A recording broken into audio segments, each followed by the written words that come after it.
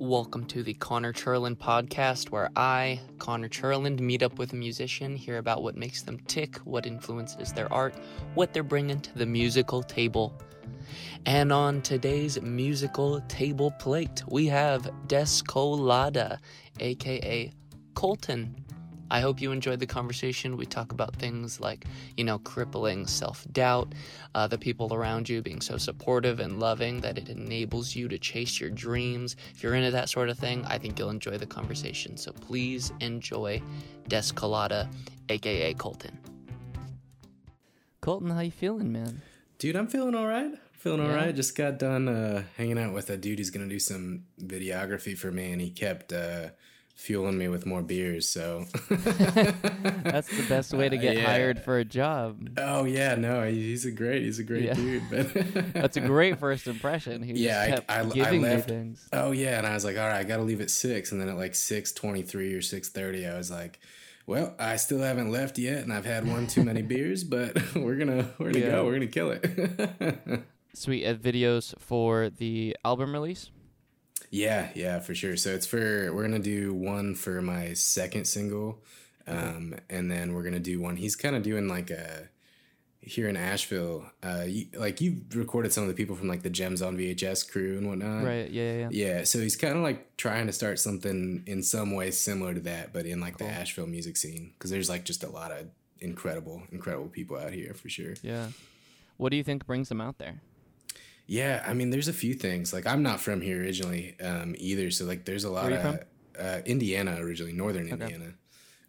But but like, I don't know. There's like, you can play at a lot of places. Like the brewery scene around here is insane. I mean, there's like 75 breweries in like Asheville alone, which is a town of like, I don't know, 70,000 people. Yeah. So, wow. Geez. That's a lot of breweries. Many. Yeah. Almost too many for sure.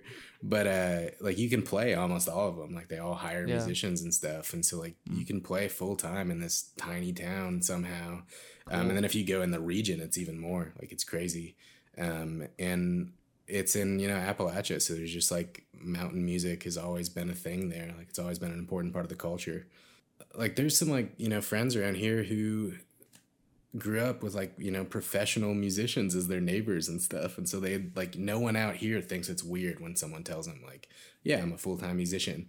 Yeah. Whereas like where I'm from in Indiana, like that's not a thing, like full on, not a thing at all. Like you could play for free wherever you wanted sort of thing. Like, and that's what I did all throughout high school was like playing like hardcore bands and stuff for free. Nice. But like, we'd get 300 kids out and we wouldn't see a dime. Yeah. The venue would eat up all because we didn't know any better out there. Yeah. But jeez. Do you do the bar scene now? Is that what you do full time? Yeah. I mean, basically like last year, like pre-COVID, that's pretty much what I was doing. We were hitting up like Charleston, all cities throughout, North Carolina, some in like Tennessee and Virginia, playing a lot of breweries. Yeah. Because like for Americana, country music and stuff, like that's what they want. Like they're real thirsty for it, so it's nice. But I haven't been playing live a ton lately, and I haven't really played a whole lot for this project. Like I was playing for a guy named Clint Roberts, and sometimes we were getting like 15, 16 shows a month, like playing $100 a head sort of thing, at a brewery. So I've been to too many breweries. Like I don't even drink craft beer anymore because they give us way too much. I just want like a Modelo or something now. Give me a Bud Light, like all this heavy shit I'm tired of. When you're doing some of your own stuff, like when you're not out with Clint, who are the people you're bringing with you? I see Ryan Stigman showing up a ton. Dude, Ryan is the dude. I couldn't shout him out like enough. He's all throughout on my record. Like I don't know. I don't want to call him a savant because I think there's almost a negative side of being called a savant. Sure. But he's I guess a genius, just a full on genius. Like he played pedal steel on my record. He played, did like a lot of the flat picking and stuff. He played bass on some of it. He wrote and like performed the 3-part harmonies with like one of the other singers. He half produced it with like my producer and like good friend, Garrett Langy Bartles. And I'm probably like missing some shit that he did on that. Like he did so much, and he's just like an absolute sweetheart. So he's like if I could hire, if Ryan could just like stick by my side at all times, like I would have him for everything. But like everyone also loves him, so like everyone wants to hire him, sort of thing. Yeah. So he plays with Clint now. I'm not really playing with Clint so much anymore, though he's a phenomenal musician in and of himself. Ryan's playing with him some now. Yeah, I've got a few people who come out, but a lot of times, you know, it's like Ryan's kind of my right hand dude. If I can have him, like we can play duo, I'd be fine with that all day long. But it's kind of like out here, you can hire people pretty easily. There's like a really good cast of, you know, a great person, you know, great fiddle players. Like you can have your choice of like 5 of them, you know, great upright players, you know, bass players, drummers. Like you're pretty much good to go on almost anything. Even like pedal steel. Like personally, Ryan, I would never really pay another pedal steel player just because I like Ryan so much and I like his style. But like there's a lot of great, I mean, just the caliber of musicians that you get out here is pretty crazy, especially for how accessible they are. You know, in Nashville, like there's obviously, you know, 100,000, you know, incredible guitar players, but like not all of them are accessible at all to people, you know, in the more blue collar side of working musician. But lay people. Yeah, exactly. But like out here, like most everyone is really kind of, there's a community aspect that everyone's pretty cool with and everyone's real accessible, which is cool. Tell me a little bit more about this project of yours. So, oh my gosh, hold on. All right, tell me about this project. So Descolada is either in Spanish a snub or rebuff, or in Ender's Game a super intelligent virus that kills crops. Hell yeah! Are you one or both or none of the above?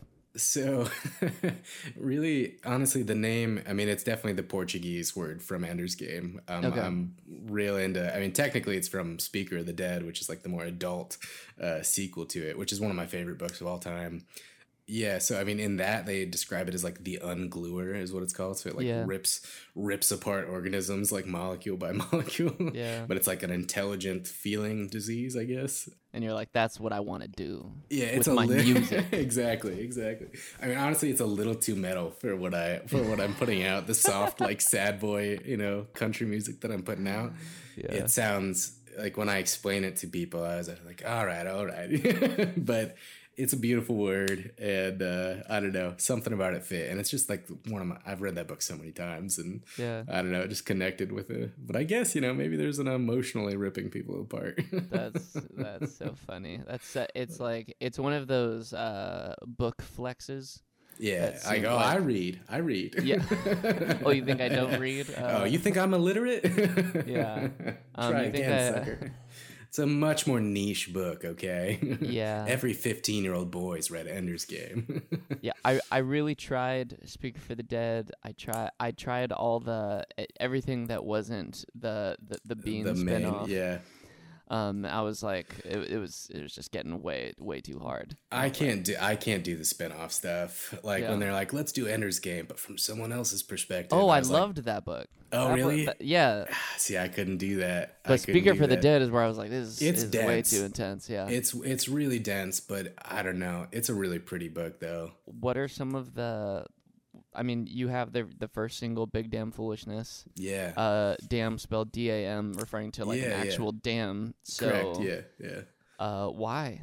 Yeah, about 2 years ago when me and my wife were on our honeymoon, we were driving we were in Colorado Springs for our honeymoon. We were driving back to North Carolina, and we stopped at some rest stop, and like the big like historical placard sort of thing that was there, it just said Big Damn Foolishness off the top, and I was like, that's a good saying. Like that just it just caught me in some weird way, and so I went through and read through it. Basically, it was like, I couldn't tell you what county it was in Kansas, but kind of middle of nowhere Kansas, and back in like, I mean, I don't want to be, you know, held to this, but something like the 40s or 50s or something like that.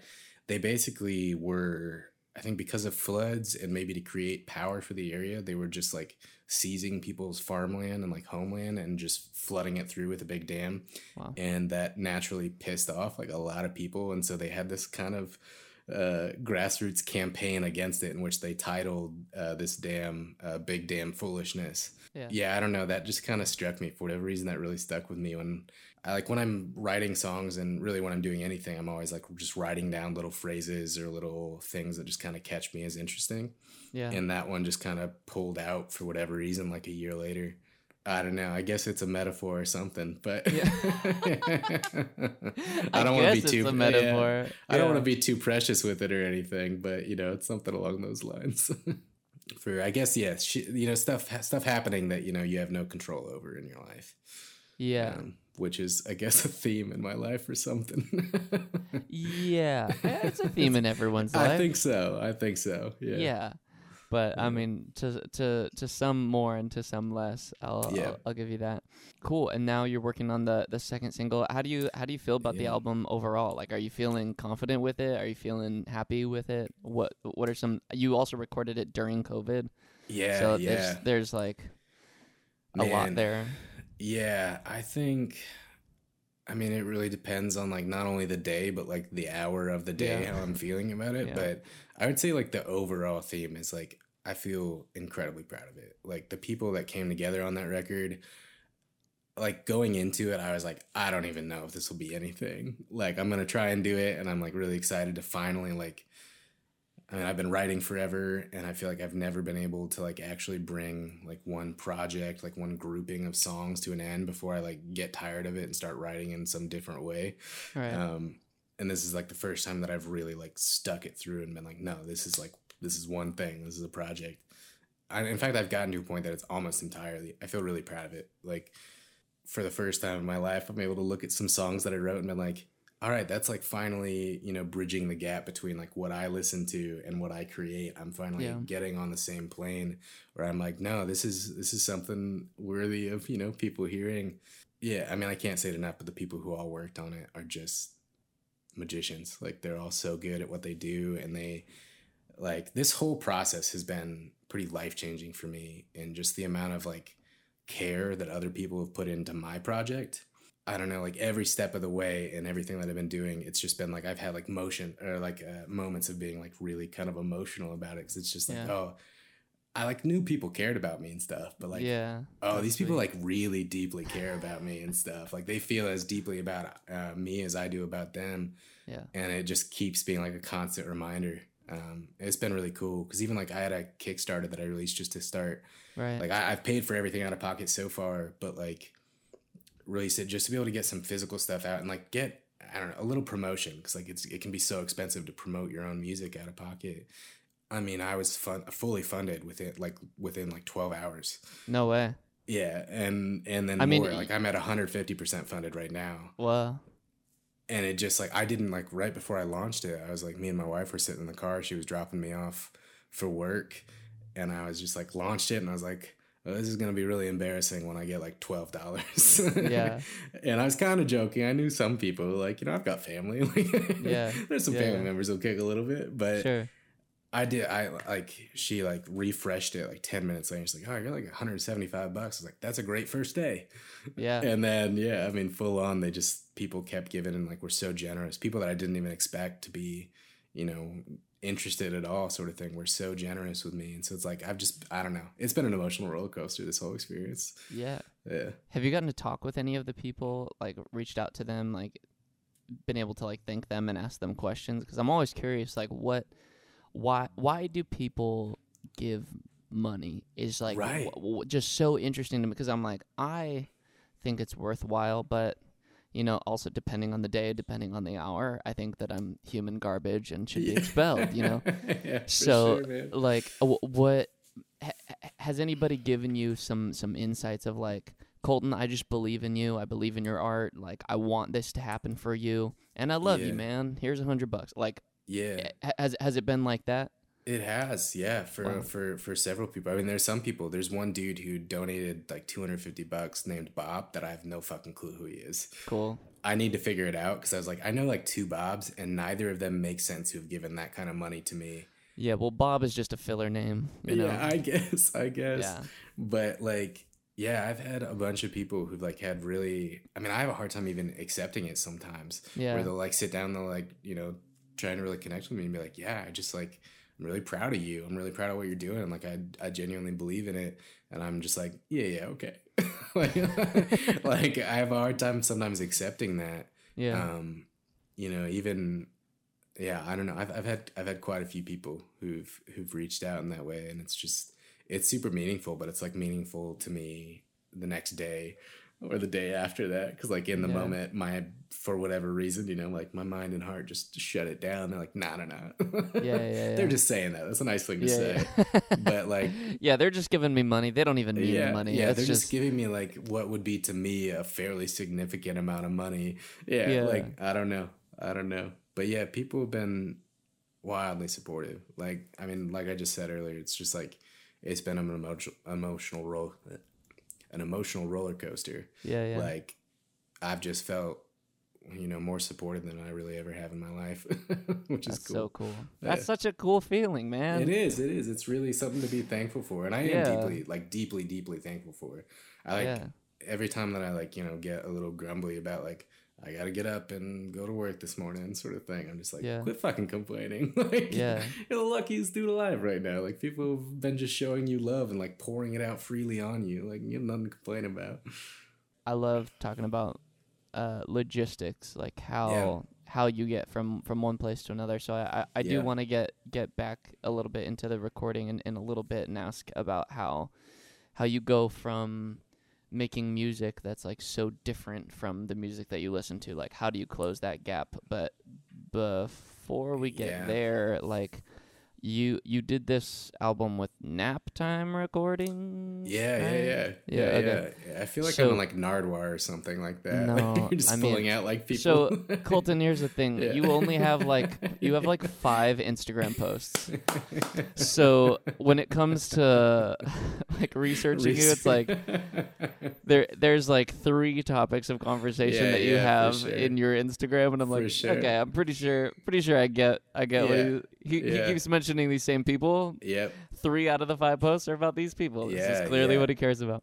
Yeah. So Nap Time Recordings, I imagine like smaller setup. You said like thank you for allowing us into your home. So it's home recording. It's like prosumer home recording, like the nicest version of that you can like think of. Like, he's put so much love and care into that studio, and now it's like he's booked out like every weekend, sort of thing. I was his first project in there, but like that's kind of always been so like Garrett, who runs that, and his wife Shay have been like 2 of my closest friends for over a decade now. Like, they're, you know, family pretty much. And we've like always, like, Garrett's a songwriter as well and stuff, so we've always, like, that's been our relationship, has been like tossing songs back and forth, and like, I'm working on this. He, you know, had me up as his first, you know, person to kind of christen the studio and whatnot. Like, it's just kind of an incredible environment. What he was able to do with that is just kind of incredible. Like, the comfort level and just like, I don't know, his arsenal of gear is really nice too. And like, everything just sounds great in there. Yeah. But yeah, it is kind of like, you know, one good like live room. And then he's got like a, you know, an amp room and stuff. And then his control room. And we pretty much spent like 3 days up there, just like really banging it out. We were doing like 16-hour days. Wow. Jeez, that's brutal. Really brutal. I mean, I was fully checked out by the end. By the end, I did not know. I was like, oh, I don't know, man. I can't hear like another vocal take of my own. Yeah. Like, it sounds like garbage to me, and I feel like I'm just really fucking up. And like now, with some, you know, time from that, like I've been able to have a little more perspective, and I'm like, oh, okay, this is all right. Yeah. But yeah, I think we were all pretty ragged at the end of that, for sure. I would definitely give myself more time next time. But there is something you get from really like that was like our life for 3 days. Like, you get done with that and you're like, I don't remember what I was doing before this. Right. Like, it's just so immersive. And I think there was something from that really kind of did, you know, imprint itself on the record. Yeah, that's really nice. I feel like that's way better than just letting it just go out forever. Like, like if you're doing it like in a home setup where it's like, it's been 6 months and now I've kind of lost the script for this whole thing. I'm gonna do one vocal take today and then another tomorrow. It's just it's garbage. Yeah, for sure. Focusing that pain into 3 days is exactly a good call. I imagine Garrett is a huge help in moving from like the kind of music you make to the kind of music that you listen to. But like, is there something that you've been like watching or learning that's been helping you move in that direction or giving you that more critical ear? Or so who is it that you're trying to like copy? Like I want emulate stuff, or just the actual like audio of being like I want the clarity, like the guitar clarity of Tallest Kid on Earth or Tallest Man on Earth, or like all that kind of stuff. Who are you trying to emulate in that way? Yeah, so I mean, when I was giving, like I'm not like a very technical person when it comes to the recording process. Me neither. Like, I don't know what the fuck I'm doing. And luckily, Garrett and Ryan, like they do have really good ears for that and stuff. And so I know when something's right and when something's wrong, but that's about all I can say. Yeah. I mean, it kind of makes sense if you hear it like in the world, like Milk Carton Kids and Mandolin Orange and stuff like that are definitely like tones, like kind of vibes I'm going for. Though the writing is different in some ways. Right. That's definitely kind of the vibe. There's a Cactus Blossoms record that I really liked that I think I sent them over, like sound wise. I don't know. I think for me, like mostly what I've been like, I'm focusing, and they allowed me to really focus on like writing the best songs that I could write. And that's what I'm constantly like studying. Like as far as production wise, like, I don't know. I don't have anything for it. Like I don't have anything to add. I just need to like get the right people in the room to do it, to do it for me. Songwriting wise though, I mean, I'm constantly listening to music. Joe Pug has his podcast, the Working Songwriter, that I'm constantly listening to. Since I got booked on this, I've listened to some of your stuff too. And like, there's like, you had like 3 of like the people that I really, really respect on in your like last few, like Esther Rose. Oh, nice. Her, we had one of her tunes is like the walk-off tune at my wedding. Nice. Chris Acker is God, what a hell of a songwriter. Yeah. And then John Davey is like, he's kind of one of the homies from back in Indiana. Like I've known him since high school. Nice. And like I've booked him on like a ton of shows during college and stuff. We're like really long-term acquaintances, kind of. We've been in the same room so many times. We absolutely know each other, but like, we've not quite homies, but like, we clearly not enemies. Definitely not enemies. Yeah. In a war, we would fight together. Exactly. Up until then, we would just say, "Hey."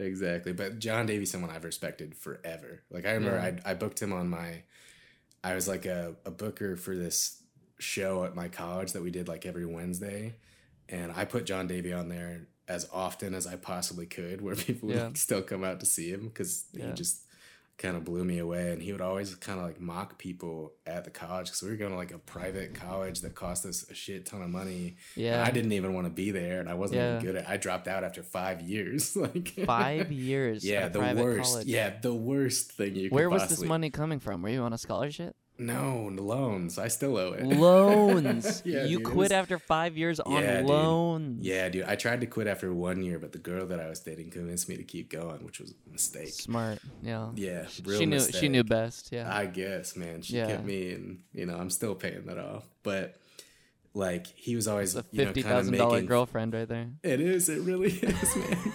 And like a lot of other stuff on top of it. So she left me with several scars. Jeez. But like he would always kind of mock us and stuff a little bit during his shows where, he's like, like, how's it going? You guys are paying, $30,000 a year to be here. How's it going? Like, jeez. I don't owe a dime and I'm on the road full time sort of thing. Like, cause back like he was really hustling back then. Like he was on the road all the time. And every single time he'd come around, I'd be talking to my friends. I was like, man, I fucked up. Yeah. Man, I should have just gone on the road. I shouldn't have went to college. This was never right for me. Like, So, I mean, I'm constantly, back to, I guess, the more of the subject, like constantly just like listening to other songwriters and trying to absorb why, something is cool that they're doing. And just trying to grow in that aspect. And trying to grow as a guitar player a little bit. But, like, honestly, I've been playing guitar for 16 years, and I'm just a so-so guitar player still. I feel that. Yeah. Who's someone that you've really dissected? Like, someone you really, really look up to, kind of a songwriter hero that you've really dissected a bunch? I mean, if we're talking, like, really long-term stuff, like, it's gonna be no surprise to any songwriter, but like John Prine means a whole lot to me. Yeah. To a lot of people. A lot of people. I mean, that's like, as far as people, you know, dying that you don't know, like that's the only one that's kind of ever like really hit me in the gut sort of thing. You know, that's never gonna. Willie Nelson is huge for me. Yeah. I think the dude is a writer through and through, and just like has been able to write. Like, what I deeply want to be able to do is like write something that feels like a throwaway line that like at the end of it, when you go back through it, like it hits you in the gut sort of thing. You're and like, John oh God, Prine, he's a genius. Yeah, exactly. And John Prine and Willie Nelson can do that both, and be able to like, something that it's not on this record at all. I'm really deeply trying to learn how to put like genuine humor in songs. Like, that's the hardest thing in the world to me, and both of those guys can do it in spades. Like, they can make you laugh and cry in the same song. Yeah. Like, and I've like always taken it too seriously, and I'm really trying to like loosen up a bit, because like they're so loose and natural in that. And I feel like I'm really always just fucking bearing my soul on every tune that I write. I want people to be able to have fun. Like, my mom and my wife both are always like, these are really good, but like they're so sad. Like, can you write something like happy or something? Like, you're a happy person. Why don't you write happy music? It's like, I don't know, man. I am genuinely happy, but yeah, it just doesn't come out that way.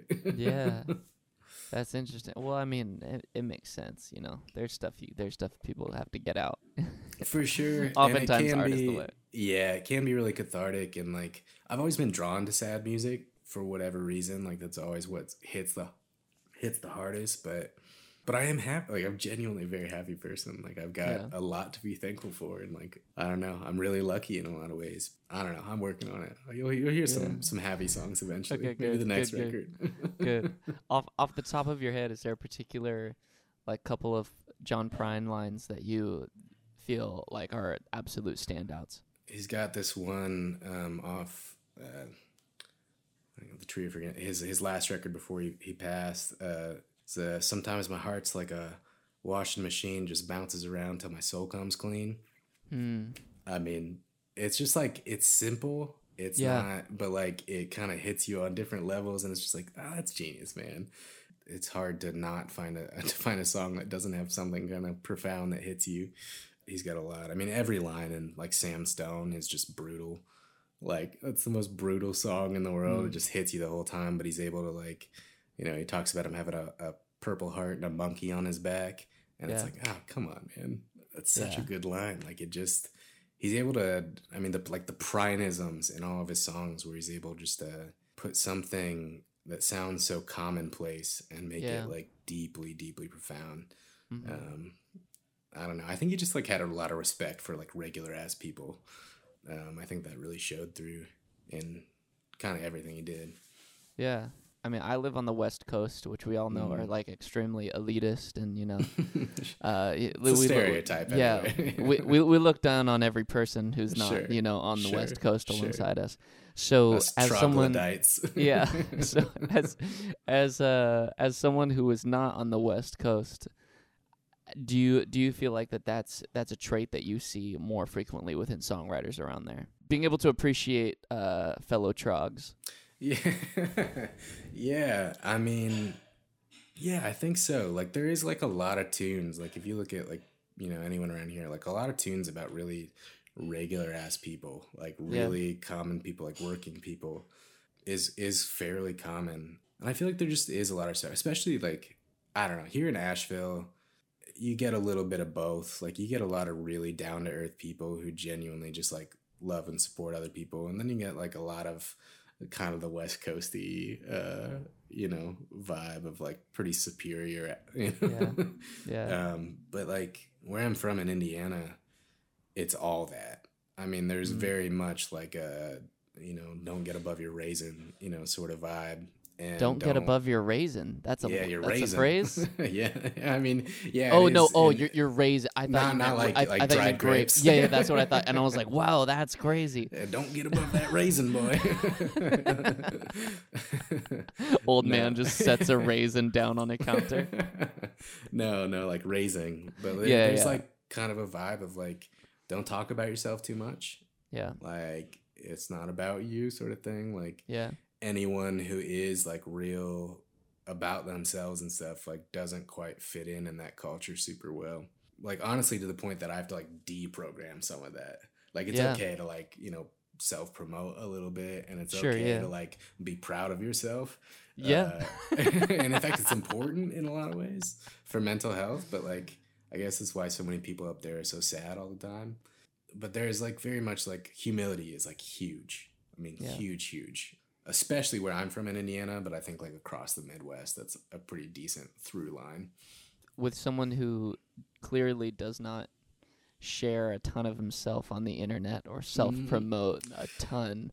Yeah. Dude, I'm trying. You're seeing that as like that's after I'm like making concerted efforts. I'm well aware that every single one of those Instagram posts I was reading, I was like, oh, he's trying so hard just to be here today. Yes, 100%, man. 100%. So you all the respect where it is due. When it comes to like marketing an album, asking a bunch of people to listen to an album. Yeah. P.S. When does the album come out? Because first single has come out and second single will. No, first single has not come out. Has come out. No, first single's out. Okay, First single came out a couple weeks ago. Yeah. Second one, I'm pulling up my calendar right now. Second one will come out August 27th. Full record out September 25th. September 25th. Okay. Yeah. So by like September 25th and. You know, sadly, I always wish that like things ended, you know, at the release date and you could just call it. But like, there's a lot of work after. Yeah. There's still a lot of work after. More work. Yeah. So how are you stretching yourself to get other people to listen to this who don't already know you? Yeah, I mean, this counts as one. Exactly. Certainly. No. Yeah, for sure. No, and this is like stuff. You also like hired a guy to email me, I guess. Like, well, that was actually Garrett. That's Garrett Langebartles. Yeah, okay, he's the homie. So he's been doing like a ton of work for just like trying to get me out there. Yeah. And I've got several other friends who've just been willing to like put in their, you know. You sound like you have the nicest friends, dude, man. I can't be more grateful, and I can't. You just have people just free labor, just chilling around right now. And like some of them, I have paid at least like, as much as I can, but like they really like full on have like went to bat for me. Yeah, like, which is super cool. I mean, super it was not a tiny email that I got about you. I bet it was. Yeah, it was a full. This is a contextualized email to me. Yeah, man. Yeah, he's been really putting in a lot of work. I mean, like a lot of work. And I've had several other people like, I don't know, some like grassroots stuff is what feels most comfortable to me because like that doesn't really take anything. Other than right. Just, like, I was like, it's the best part because other people are doing it. And like, you know that like at the end of the day, like the people who dig it, like actually dig it. Yeah. Which is cool. And that's found like I've had people who are really willing to like put me out there in whatever way they can. Yeah. And like put me on stuff. I mean, it's such a learning project or process, but like, you know, I'm on Submit Hub every day, like trying to get, you know, people to review that's a tough stuff. one. Yeah. It's really tough. Like it's really tough. And like all of those other sorts of services where I can like get in contact with people. And like, I've got, you know, actually the house that I'm in right now, I live out in the middle of fucking nowhere. Like we can't even get internet on our property. That's like funny. No like satellite, nothing. And so like the dude that I'm at his house right now, Andy Farrell, like he's got a radio show here in Nashville every Sunday and stuff. And like he's playing my tune and stuff, like cool stuff like that. Like I'm really trying to grow locally as much as I can. And like, I'm just forcing myself. I'm not a natural networker, even in the, you know, nice version of networking where you just like meet new people. Like, I'm not great at that. Like, the nice version of networking is just making friends. You seem friendly enough. I'm friendly enough when it comes to me. You know? Yeah. But I'm not good at like reaching out to new people. Sure. Like, that's not a natural thing for me at all. Yeah. Like I'm weirdly shy until they're here. And then I'm like, all right. We can, you know, we can have a rapport here. But I'm like really trying to work on that though. Because I think it is important. And I found that like a lot of the people that I know who have success are just good at that. They're just like, I don't know, that person can't be that scary. Like, let's just go talk to him. It's like a strange belligerence. Yeah. Of like, what's the worst that can happen? They can ignore me forever. Exactly. Which is what they were already doing. Exactly. So it's not that bad. I've been getting better at that. So like it's been some just like reaching out to people and being like, I don't know, will you put me on in some way? Like, can I help you in some way? Like, is there? Yeah. I don't know. I'm still learning so much about promotion. Such a weird world. Yeah. You also mentioned Submit Hub, so just context for anybody who doesn't know what Submit Hub is. It's where you send them your music and then they reject you. Deeply, yeah. They have to say why. And specifically, they'll specifically tell you why they don't dig your music. And then out of every 150, you'll have one be like, yeah, I'll put it on my playlist that 40 people listen to. And his feedback, it was fine. Yes, exactly. That's what you get. And you get a week of them playing it on their playlist. Yeah, it's interesting. Every once in a while, you get something nice or something helpful. There will be random, pretty earnest people on there who are like, dug this, wasn't as into this, or really like it, but it's not for my audience, sort of thing. Wouldn't dig it. Okay, yeah. People don't there's people in the world who don't like my music, and that's fine. That's fine. I don't. There's no self worth. Songwriting that's come okay, production bad, voice bad, thoughts okay, and you're like, oh no, cool. I'm glad I paid you for that. Yeah. Yeah. Pretty brutal in a lot of ways. It's pretty brutal. Are you at all interested in doing Big Damn Foolishness while we're here? Sure, man. Sure. Got my lyric sheet in front of me because I'm prone to forgetting everything that I've ever learned. You can always just add in new lyrics if you need to. Yeah, exactly. Just kind of ad lib them on the fly.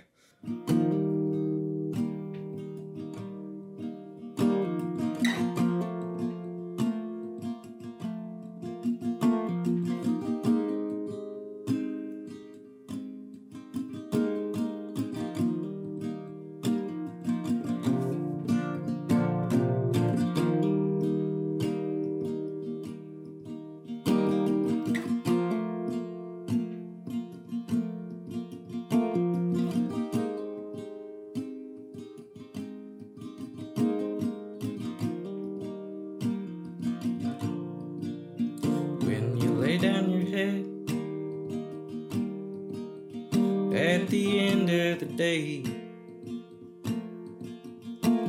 make penance for actions, bear no fruit, mistakes that aren't yours to claim. Be kind to yourself. You've had a rough ride. There's stronger men took to the hills over what you saw tonight. There's a storm rolling in, boys. Oh, and big damn foolishness will swallow all of this. There's no time for us to go back to tomorrow. Oh, I'll meet you in Selena in the morning. We built you a home in the mountains last year. You traded your body for 25 acres of earth to keep you near. Hole in the net for you to slip through. That heart-sick feel of steel on steel struck out like a bolt from the blue. There's a storm rolling in, boys. Oh, and big damn foolishness will swallow all of this.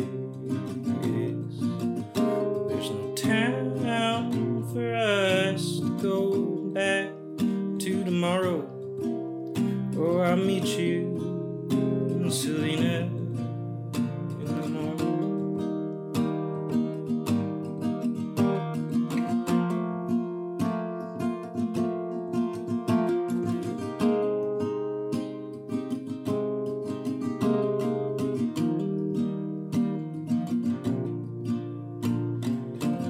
night. We tuck them babies in the bed, sing sweet old songs of cowboys in the wild, wild west. If we have a boy, he'll take your name. His soul comprised of railroad ties, his heart a runaway train. There's a storm rolling in, boys, growing big damn foolishness will swallow all of this. There's no time for us to go back to tomorrow. Oh, I'll meet you in Selena in the morning. Oh, I'll meet you in Selena in the morning. Oh, I'll meet you in Selena in the morning.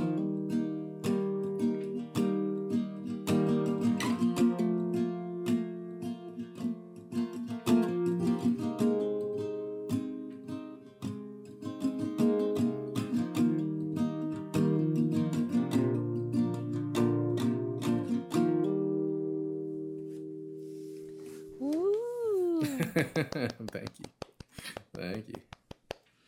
Well done, man. Appreciate it. I like the song. I appreciate it. I put a lot of work into it, so it's nice Yeah. to hear. Yeah. Like, I really anyway, like song sucks, so just imagine doing that, just like berating your podcast guests. Vocals okay. You spent a lot of money on college, so Like, are you on Submit Hub? Are you the guy who's been? yeah. One of my favorite pieces of doing this is meeting good people who write good music, and yeah, I mean, clearly people like you. If they're willing, it seems to be. Yeah. If they're willing to do this work, why do you think? Like, what do you think they would say about you? Like, because clearly you don't talk yourself up a ton, but I don't. I think that they would. Yeah, no, some people really do. It like always somehow surprises me. Like, oh shit, people like me. Like, Yeah, it's kind of wild. I don't know exactly what they would say about me, but like I try and like be there for other people always. Like I've always been like a real softie, and I'm like lucky to have. I mean, that didn't like happen on my own or anything. Like I've got like the sweetest family in the world. Like they're, and everyone who meets them, we're like, oh, your parents are the best. Like they're the nicest people in the world. And I feel like your mom would kill someone for you. And I was like, oh, she absolutely would. And like, she has. I'll show you where the bodies are. No, but like they're truly just like good hearted people. And like full on would do anything for anyone. Like literally like give the shirt off their back sort of thing. Like it's just kind of the example that I've had. Yeah, I mean, it's hard to say like why do people like you?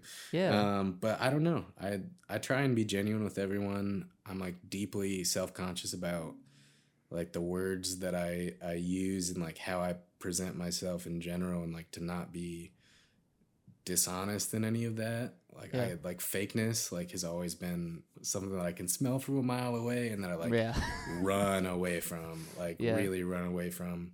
I think I'm like earnest sometimes to the point of like self-deprecation and like self-infliction a little bit. Like I'm not feeling great about myself today, so like I'm gonna let you know that I don't think I'm hot shit right now. Like, you know?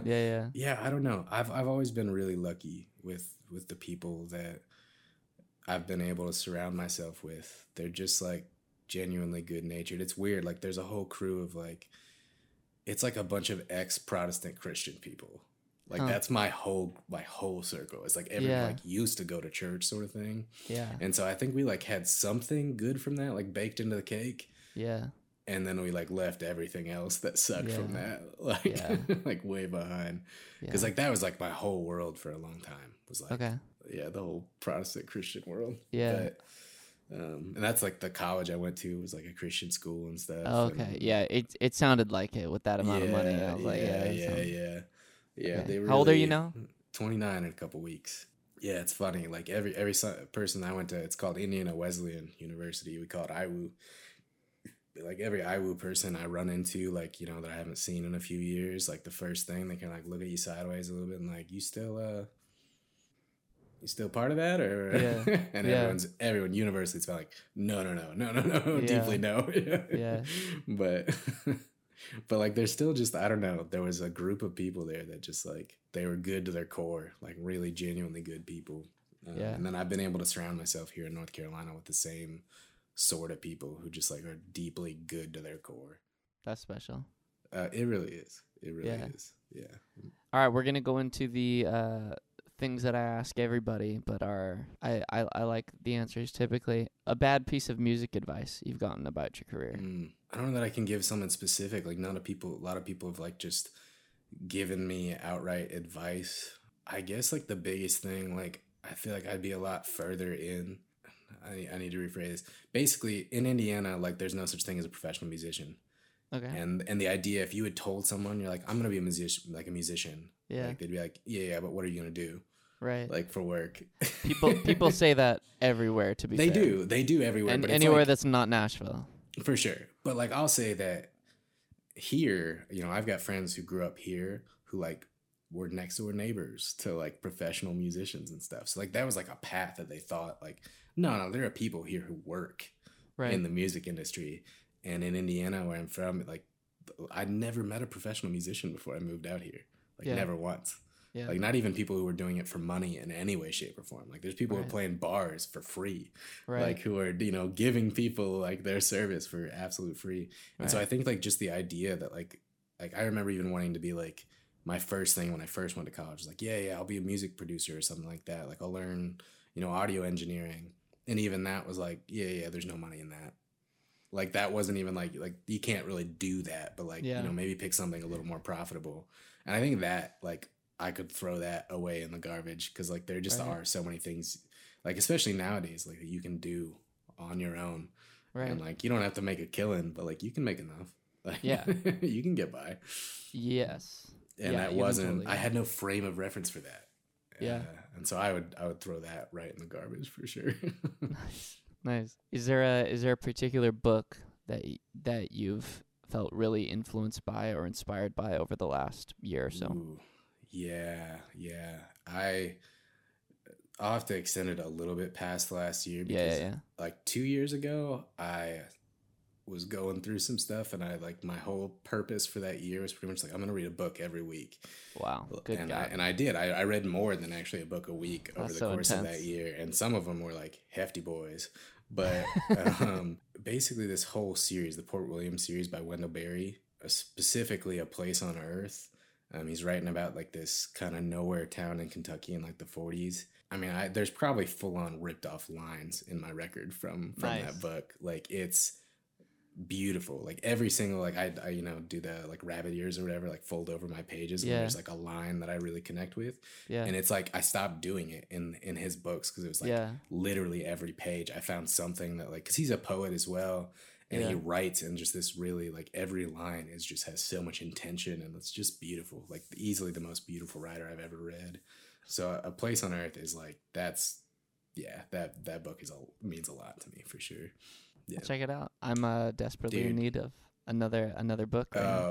Pull up any A Place on Earth. Jaber Crow is another one from that series that's really, really good. Cool. It's just gorgeous. Like full on can bring you to tears. Like gorgeous writing. Nice. Worst concert that you ever played? That I've ever played. You're talking like throw someone under the bus. Like I could though. There's a couple I've been to that were doozies. There's been a couple real bummers. One of them was just like, I'll give you two because there are two that kind of are in distinct different categories. One was several years ago. Garrett Langevartis was talking about put on a show at this coffee shop he was working at in Marion, Indiana, called the Abbey, and he asked me to play some music for it because it was like an art show / there was music for like the opening night. Yeah. And I played some tunes, and I was playing like I mean, I play bummers now, but I was playing like real bummers back then. Sure. And just too far in that. And I was also like, I don't know, I thought it was edgy or something. This was probably like 5 or 6 years ago, but I was like, thought it was really edgy to like cuss a lot in my music. Yeah. And I was like really throwing them in there wherever. And like, I've got Garrett's, I don't know, probably like 80-year-old grandma sitting like directly in front of me, right, as I'm just like F-bomb after F-bomb after F-bomb, yeah. like really bearing it. And she's like real conservative and stuff, and was not digging it. And then no one said a word to me afterwards. Whoa. Like even my friends, like no one was like, oh, good job. Like no one said a single word to me. Even my friends who were there like didn't say anything to me. And I'd like forgot like several verses, like in every song. I'd like forget a verse pretty much. I like went home to my like 1-bedroom apartment and like alone, just like drank a couple bottles of wine, like fell asleep like butt ass naked on my couch. Rough, like really rough. I felt very bad about myself that night. Yeah.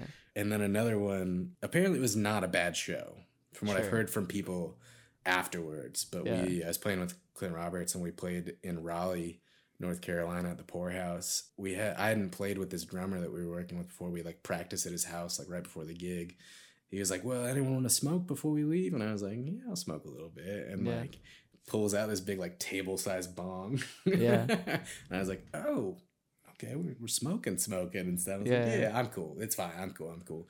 And took just like a huge rip off of it from him and just like was completely disassociating for the next like several hours, including the whole time we were on stage. Yeah. And it's funny because like afterwards, like I felt like garbage the whole time. I was like, I like cannot find any rhythm whatsoever. And I was playing bass for him and stuff, like can't find any rhythm.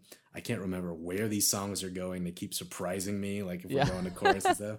And afterwards, Clint was like, no, I thought that was like one of the better shows you played. That's so funny. And I was like, good, because like I'd full on like felt like garbage, like absolute garbage. So yeah, those are two of the worst for sure. It like continues to surprise people where like everyone kind of has this story where it's like, you know, I thought I was really good at this job and I could kind of do it under any circumstance. And then, you know, I did this one thing and I was like, wait, I don't know how to do this at all. Oh, yeah. Like, I don't, well, no, full on your fingers are just like, what do I do with these? What do I do with these? Like full on. Yeah, I can't smoke. Like, I cannot touch marijuana before a show anymore. Right. I won't. Like, since then, I absolutely won't. I'm like, no, hell no.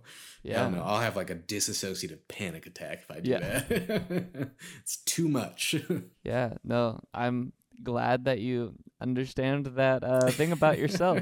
Some people thrive on it. Some people, dude, and some people several. Do not. Yeah, I know several who've gotten on, like, they're like, yeah, I don't know, just ate an eighth of shrooms, I'm going to go play a gig. And I'm like, I'd rather die. I'd rather die than do it. And they destroy it. Like, they just get into some headspace, they absolutely destroy it. Yeah. And I was like, no, I'd absolutely, like, put me in the ground, please. I do not want that at all.